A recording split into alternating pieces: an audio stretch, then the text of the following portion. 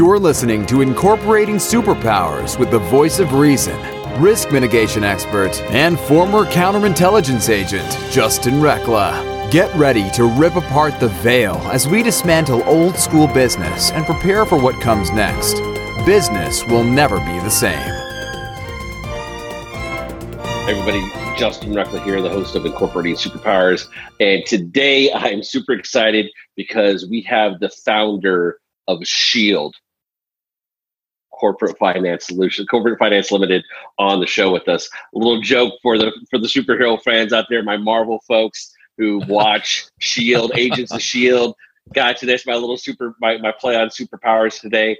But David, I'm really super excited about this because David and I we meet in this really unique space of what we do in the Clear Business Directory, corporate counterintelligence, risk mitigation world, and where David is in the mergers and acquisition world.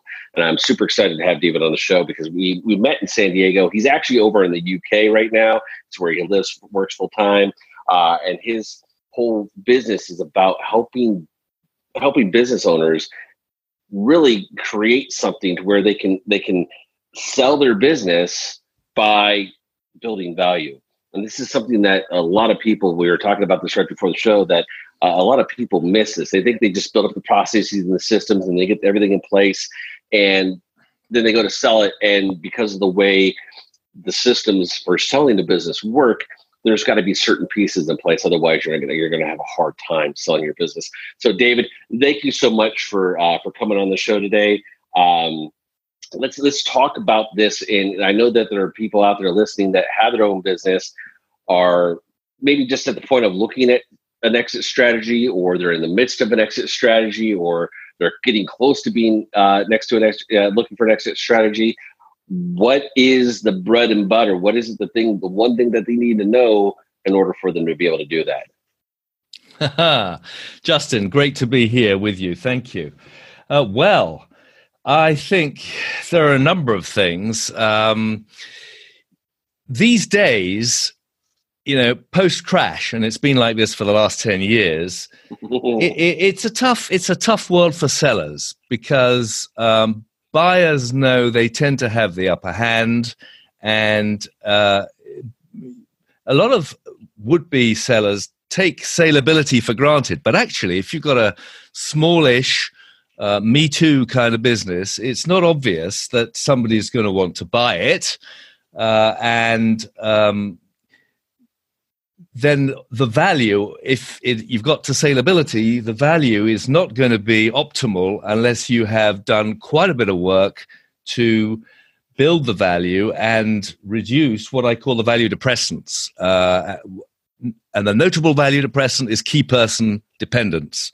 You've got to put yourself in the shoes of the buyer. And my big role really is to help sellers achieve the mindset shift which is required to do that. Some people manage to do it by themselves, but it's a rare seller who can do it.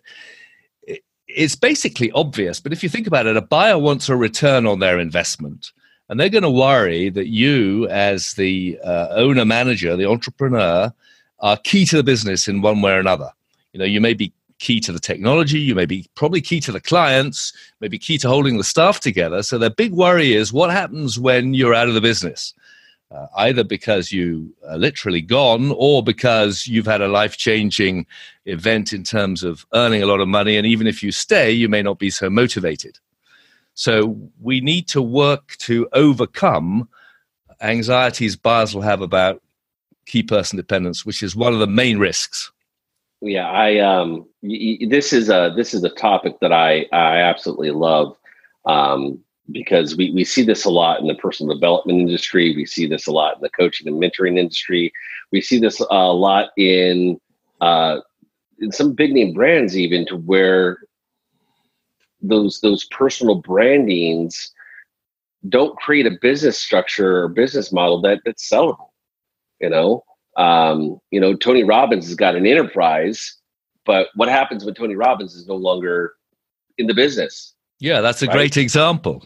Now, exactly. I think he has systematized his coaching business on the business side. There's clearly on the business side, exactly. Yeah. But on the personal side, Yeah, exactly. Most people don't make that shift. They build up that personal brand, and then they don't systemize anything over here that is got any type of system to it. Most people will build the business off of that personal brand, but if they remove themselves from the business, it's got no value. It's got nothing to it. And this is something that I love the fact that you talk about this, because this is something that if you're looking at selling your business, what David's saying here, you have to pay attention to, because otherwise you're going to miss the mark. So, David, what does that look like? What do business owners need to be looking at then in order to build up that value if they're wanting to sell?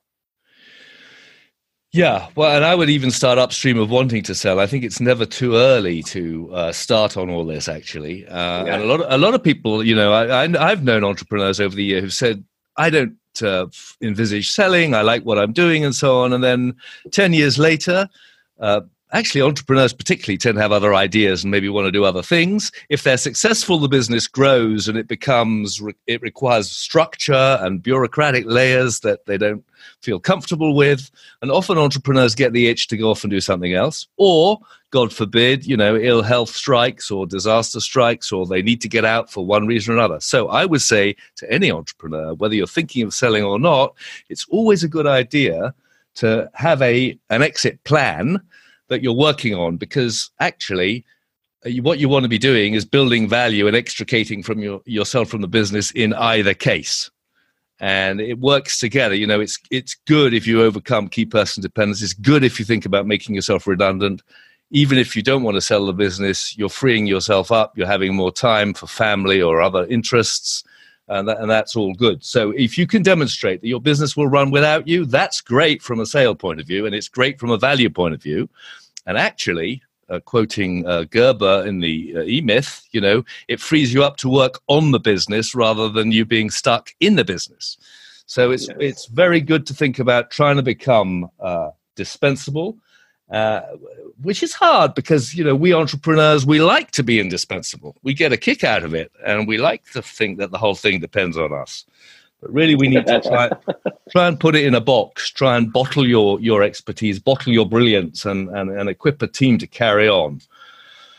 So the key to value growth really is, let's distinguish standalone value from combination value. I'll come back to that. But the key to standalone value is growth, really growth of cash flow potential.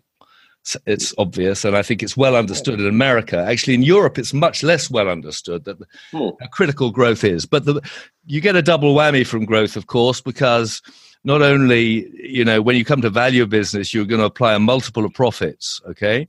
Right? So not only if you grow, does what you're applying the multiple to grow, but actually the multiple itself increases when you're on a growth track.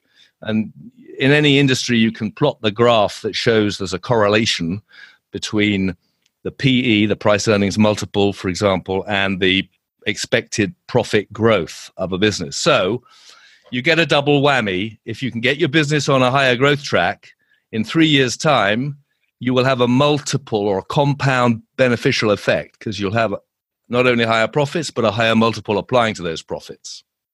Nice. This is, folks, this right here is, if you just take that bit of information right there and apply that to your business and start looking at how you can multiply not only yourself, your dependency, or the business's dependency on you, and start scaling that to where it's going to grow, you're going to automatically add that value that's needed to position yourself from a sales perspective. David, we're going to take a quick break, and you're going to dive down the rabbit hole a little bit further after this, because I know there's so much more on the backside. Before we go on a break, where can people go find information about you? My website is www.sellingabusinessformore.co.uk, where for is FOR, for more.co.uk. Or you could email me at dy, for David Young, at shield, shield.uk.com. See, I told you, folks. Founder of Shield, right there. He's got the email to prove it. We've been talking to David Young about selling your business by building value. Stay with us. We'll be right back. Hello, everyone. This is Tonya Dawn Rekla, Executive Director of Superpower Experts, and we want to thank each of you for making Superpower Up the #1 podcast network for personal development and spiritual growth. Because people like you have the courage to say that mindfulness, healthy living, disrupting reality, the pursuit of consciousness, responsible entrepreneurship, and radical parenting matter. We now amass over 1 million downloads monthly in more than 90 countries. Our numbers keep growing because there are far more people willing to live divergently than mass media wants to acknowledge. For you, the change makers, the light bearers, the way showers, we say thank you. If you're ready to take the next step in your evolution, go now to superpowerexperts.com and take the Superpower Quiz. And as Neva Lee Rekla, our youngest podcaster, likes to remind us, remember, we all have superpowers and we can change the world. Welcome back to Incorporating Superpowers. I'm your host, Justin Rekla, and today we'll be talking with David Young of Shield Corporate Financial, or otherwise known as Shield. David and I connected at an event in San Diego. Being in the corporate counterintelligence world, risk mitigation world, mergers and acquisitions has always been something that's been close to my heart.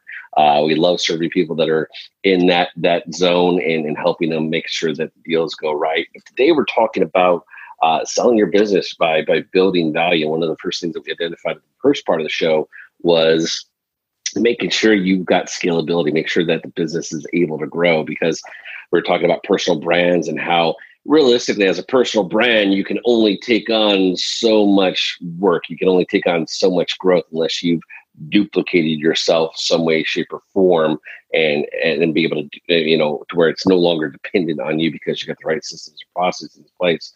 So, David, what else?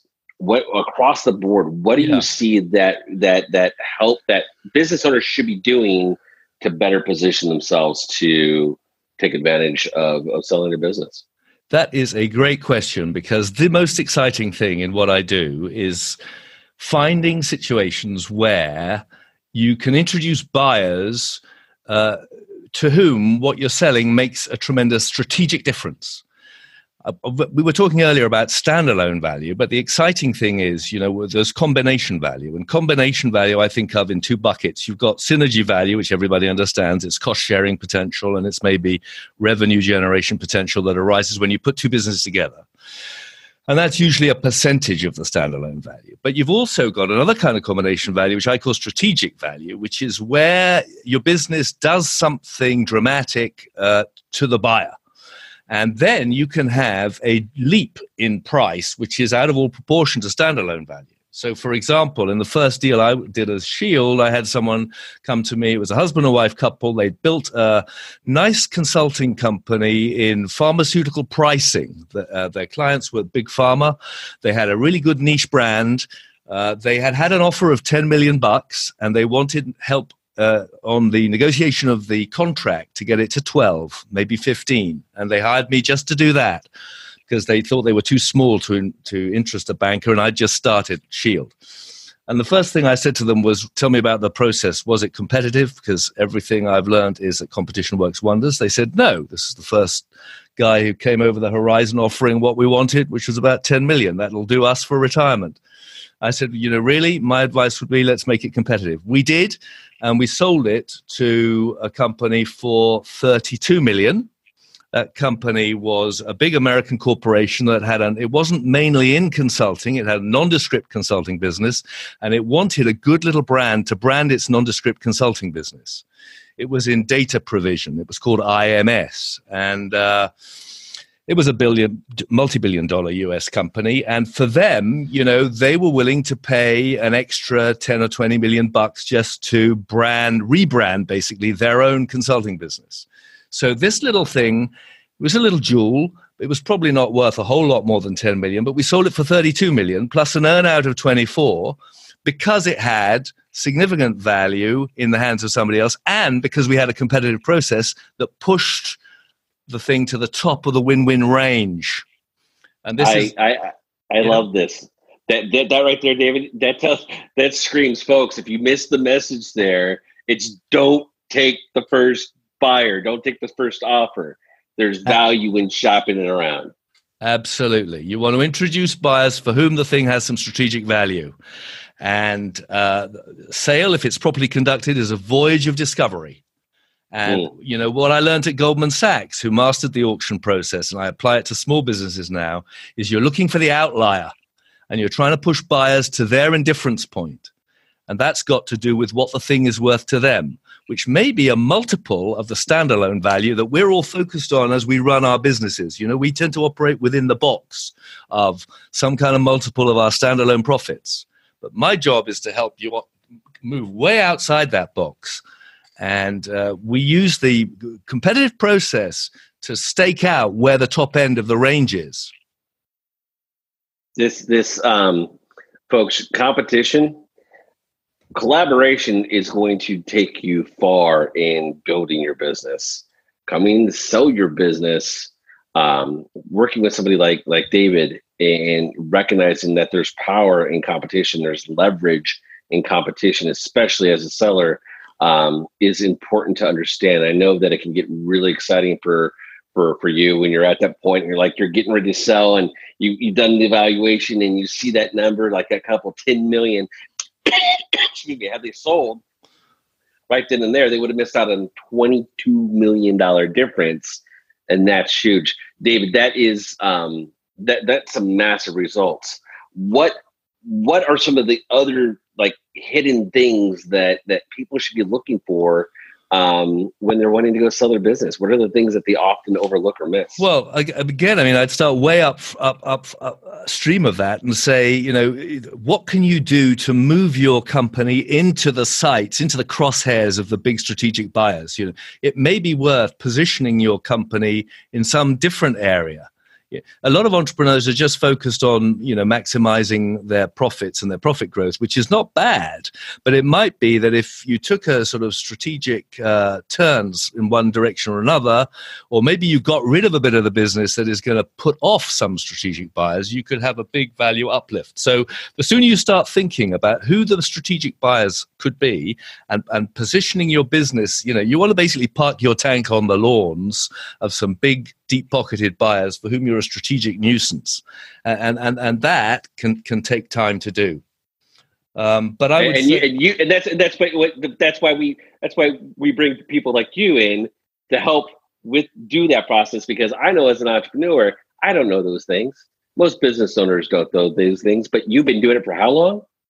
About 30 years, folks. I think actually not many people have focused on selling businesses for as long as I have, because in most banks they're organized by industry rather than by, but I got invited by JP Morgan to run the sell side practice back in, before I started Shield in 2001 for 5 years. So I've been focusing on selling businesses, and it's actually unusual to focus on selling businesses. Running Shield has been a difficult journey, because if you think about it, you don't get repeat business when you're selling businesses. No, you don't. And that's the thing is I don't think most entrepreneurs stop to think about selling multiple businesses, because they're in the business that they have, and they might move on to something else if they do sell one. But we're not typically in the mindset of selling our business. We're in the mindset of selling what it is the business does to feed it, knowing that you exist out there. And this is what you specialize in, folks. If you want to sell a business, if you're looking to have an exit strategy, even if it's 15, 20 years from now, have a conversation with David, because this information that he's providing here, the insights that he has from the years that he's been in the industry, are invaluable to position yourself for sale. David, this is, I think you and I can talk about this kind of stuff for eons, but I want to go at a little bit slight tweak here. Selling your business is one thing. What does that look like in the in a merger opportunity? What kind of leverage, what kind of value should people be focusing on if they're looking at a merger with another company rather than just an outright sale? Well, of course, in a merger, you get two groups of shareholders pooling the businesses, and you will not get paid a premium. So from a selling perspective, the return is longer term. It's going to come from the pickup in value that arises from putting the two businesses together. But my experience of mergers has always been that it's actually, if it's a genuine merger, and actually quite a lot of mergers really aren't, there's one dominant partner. The difficulty with a genuine merger, where there's a real coming together of the two management teams, is often nobody's really clearly in charge, and it's hard to extract the synergy benefits of the combination. So you can get strategic drift. A merger doesn't really represent a clean exit if somebody wants out, because they're going to end up owning shares in the merged entity. Of course, they might, if it could be interesting if you want to go on and lead the merged entity, if you're going to have the upper hand as the chief executive, perhaps, of the merged entity. I don't see mergers so much, in the smaller SMB sector, I must say. Gotcha. Well, that makes sense. It's, depending on where you're at in your business, folks, you need to start having these conversations with yourself of, are you wanting to sell it outright? Or are you wanting to look to combine forces with somebody else in the same industry and merge with them? What does that look like for you? And like, I agree with you, David. This is a lot of things that shouldn't be, it shouldn't be like an afterthought. It shouldn't be done midstream. This is one of those conversations that should, as you're starting and you continue to evolve the business, these are the things that you should be talking about if you ever plan on wanting to, get out of the business at some point in time and go retire and do your thing in the world. David, this information is, go ahead. I was just going to say, if you're looking for a merger as an exit strategy, obviously you want to be merging with a public entity so that you've got liquidity in the stock. So we're tending to, we're talking about bigger companies than the small, companies that are too small to be public. This is, folks, if you're even thinking of selling or thought of selling or know that you need to be thinking about selling your business, reach out to David, give him a shout out and connect with him and see how he can help you position your business for selling. David, where can our listeners go find more information about you? Well, I think the website is probably the best starting point, www.sellingabusinessformore.co.uk. And I've through that, you can find things that I've got to help. I've got a course on business sales success secrets, and I've tried to distill by looking at half a dozen cases of spectacular success that I've been, blessed to have achieved, and also some spectacular failures that I've witnessed, but luckily not been so closely involved in. Tried to distill 10 lessons. There is actually one little thing I'd like to share with your listeners, because it's so easy to get right and it's so easy to miss. You need to get shareholder agreement on the minimum acceptable terms. If you have other shareholders in the business, unless you're the sole shareholder, it's painful to see what happens if. And this can happen in families and can tear families apart if they go into a sale process and then, usually if there's a family in a business, you may have some family members in management owning perhaps a majority and other minority holders maybe in a more passive role. That happens quite often in Europe. I've seen it. What you can find is the bids come in and half the family want to sell and the other half, or maybe the minority shareholders, hold them to ransom and say, no, the price isn't good enough. And then if you can get an increase in price, maybe the minority shareholders want to have all of that. And so the shareholders can fall out and you can lose a sale that you had teed up just because you hadn't got the shareholders to agree ahead of time, in a legally binding document, that they would all exit at a certain trigger price. I mean, an advisor worth his salt won't start a sale process without having that in place. Not having that consent, that's super important, folks, right there. Especially if you got shareholders, you got other people that are going to benefit from it financially. Make sure you're on the same page. Make sure you've got that conversation taken care of ahead of time. You're right, David. I've seen that happen as well with some of our clients. Everything was going dandy, and then somebody just said, "Nope, we need more," and it killed the entire thing. You don't want to find yourself in that position, folks.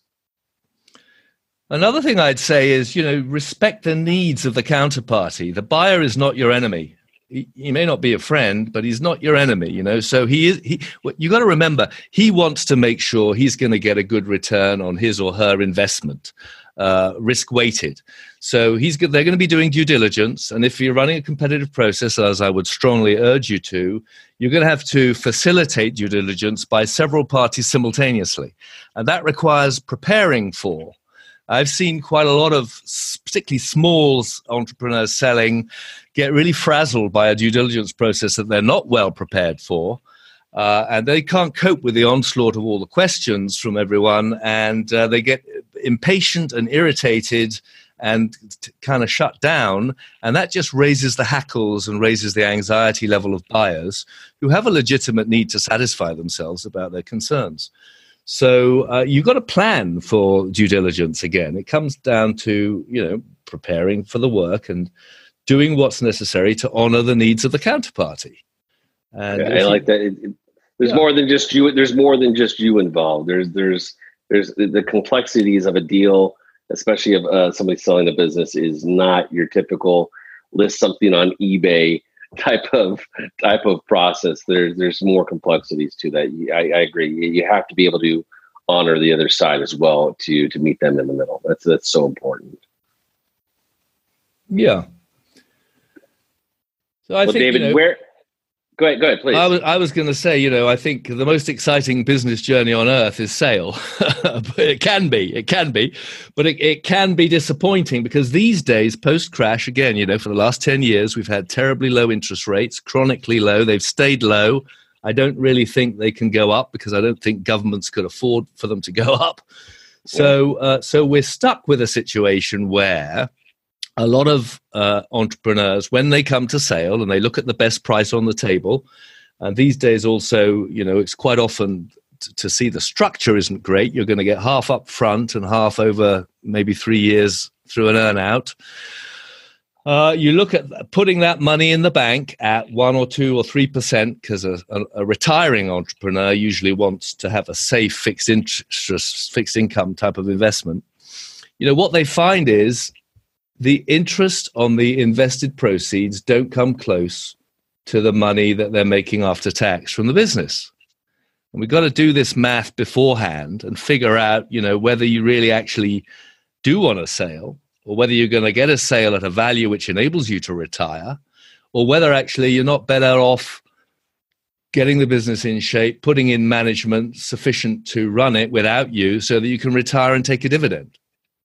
And that's why I've repositioned myself from the divestiture doctor to the exit expert. So I see my goal as helping entrepreneurs, get great exits, whether by sale or succession.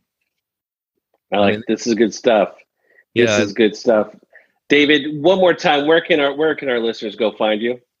The website's best thing, I think, www.sellingabusinessformore, that's FORMORE.co.uk.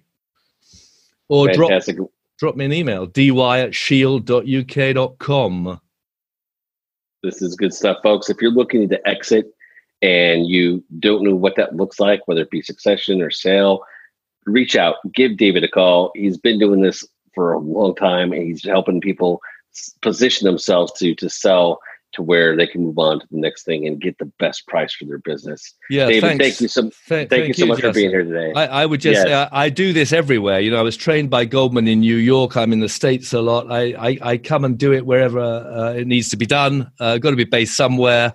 And you can tell by the accent I'm based in the UK at the moment. But hey, I'd love that to change. And I've got a client in San Francisco actually coming up. So I'll be over stateside pretty soon. There you go, folks. You heard it. He travels. He'll come find you. Reach out, connect with David when you're looking to, if you're even thinking about selling, reach out. David, thank you so much for being on the show today, folks. Until next time, go out there, incorporate your superpowers, and change the world. Take care. Thank you. Are you ready to discover your superpowers? Go now to superpowerexperts.com and take the superpower quiz today.